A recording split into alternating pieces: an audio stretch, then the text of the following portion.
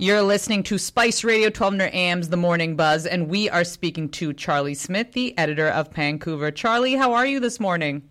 Oh, I'm doing well, thanks, Ben Karen. It's great to be on the air. Always love having you, Charlie. And my goodness, there's so much going on. And one story that we have to talk about, because this news is everywhere, is the fires in Maui. And as it seems every single hour, we're finding out, more and more updates on this story, Charlie. So far, what do we know? And I think a lot of us want to know what kind of went wrong here.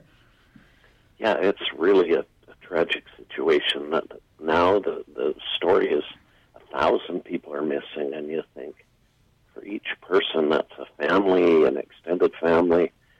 55 people are dead. These numbers are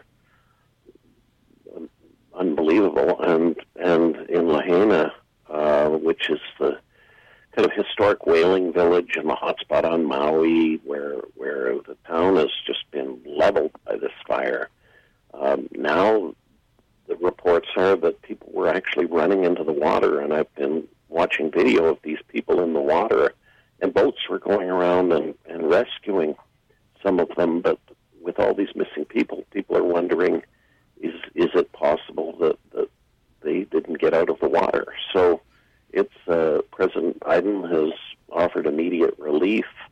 The focus right now is to find the missing people, as opposed to trying to get back to normal in terms of moving back into homes and things like that.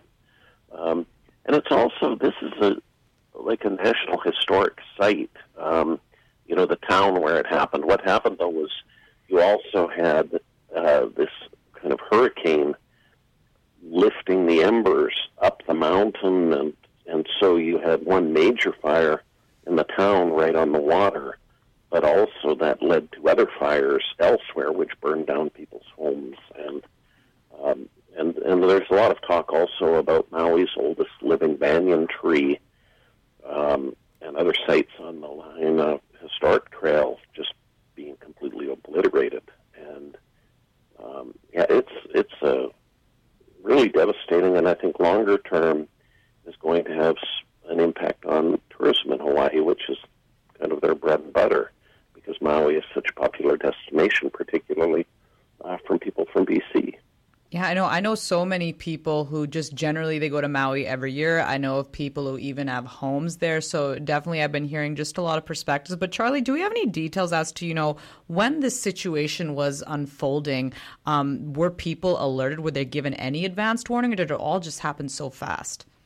Well, this is the thing that people are saying. The problem was you had power failures, and then the only way, there was one woman from Richmond, her name is Olivia Hung, and the power went out. There was no running water. There was no cell service. So no one told them to evacuate, but the sky was filled with smoke, and she could see the red. And then what happened is police officers were going to people's homes and telling them to leave. And so in her case, by the time she was alerted, the winds had damaged the front door and had to, or some of her friends actually, and the friends had to evacuate through the window because people were not given the warning, and in part because of the electricity problems and the cell phone problems. Wow. No, it's really something. And I think, as the story unfolds, I think we all want more details. And of course, then the question is, if something like this were to ever happen again, will there be systems in place? So we'll have to wait and see on that. Now, Charlie, kind of shifting gears here, going into the world of politics, the Conservative Party is rolling out a trio of new ads that are being viewed as aiming to redefine and soften Pierre Poilievre's image and messaging. What do you make of just the timing of these ads being put out? Well, isn't a coincidence that it follows the Prime Minister's separation from his wife, or is this planned? Here's my hunch, and I don't have any proof, but it's just my gut. We're in the middle of summer. This is not actually the time you really want to do messaging. It's probably more useful in the fall, when people are paying attention after they've come back from vacation. I wonder if these ads were made and they were planning on releasing them a little later, but then rushed them out in light of the news. I have no evidence of that. It might not be the case. But his wife, Anita Poilievre, she's a former political aide and worked for Michael Cooper, who's one of Poilievre's close allies in the Conservative caucus and an Alberta MP. And so I think this is clearly designed to soften Poilievre. He has some momentum in the polls, and now I think that to win a majority, what he's going to need to do is increase his support with female voters, and women have traditionally been less likely to vote Conservative, and they especially have problems with Pierre Poilievre. But Stephen Harper had some of the same obstacles in his way, and he managed to win a majority in 2011 after two minority governments. And I think in his case, Maureen Harper helped him with some of the, they call them the soccer mums, the three people who decide elections.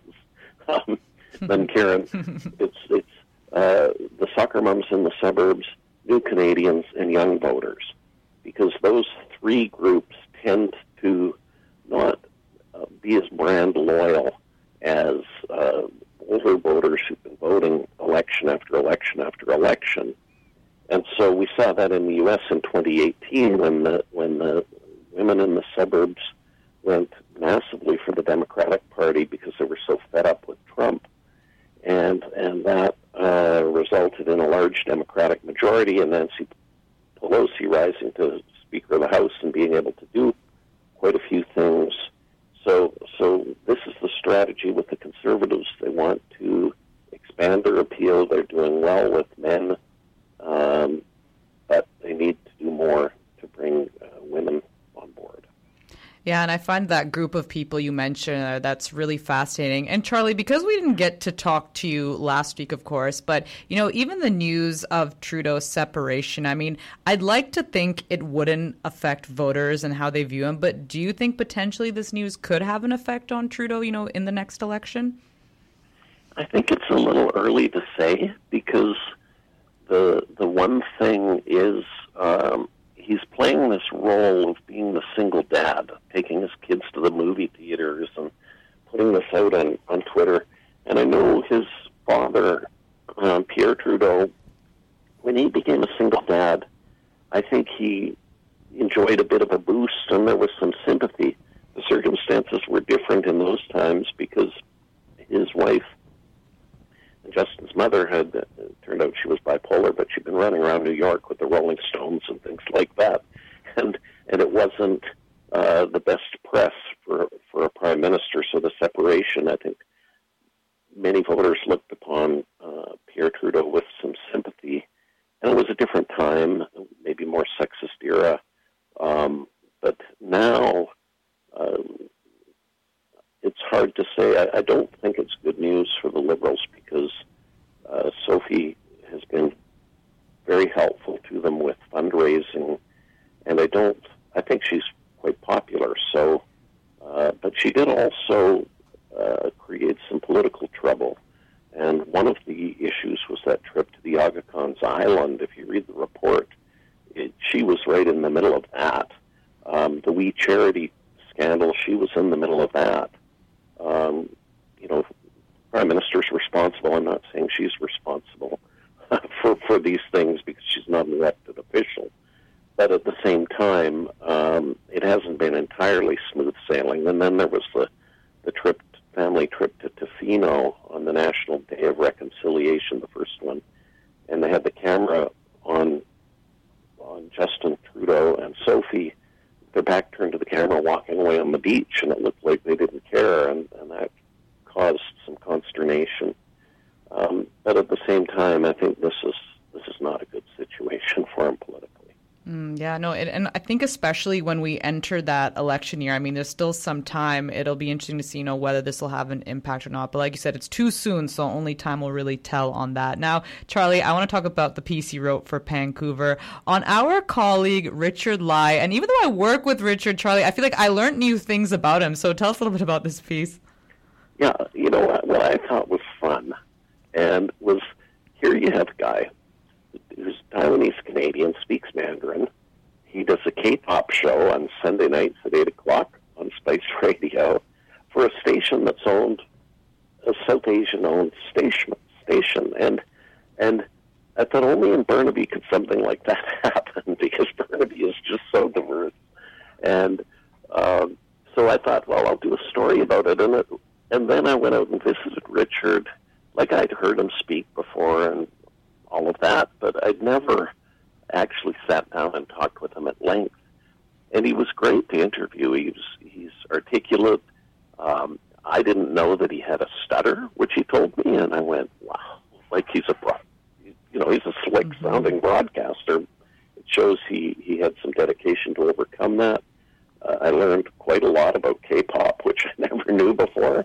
And he's just so upbeat and positive, and I'm sure he's very popular at the station. He is. 100% he is. And I really like, Charlie, in your piece that you talked about the time when he was working on the Morning Buzz, but also the Drive Home Grind. We used to tease him about which show is better. So I found that really amusing. Yeah, he says, I couldn't say. He says, they're like my children. Safe answer and there. Richard doesn't even have any children. No, we really like that, Charlie. It was such a sweet piece. So people definitely need to go and check that out. Go to pancouver.ca. It's a really, really nice piece. Charlie, thank you so much for your time. We really appreciate it. You have a good weekend. Okay, you too. Thank you.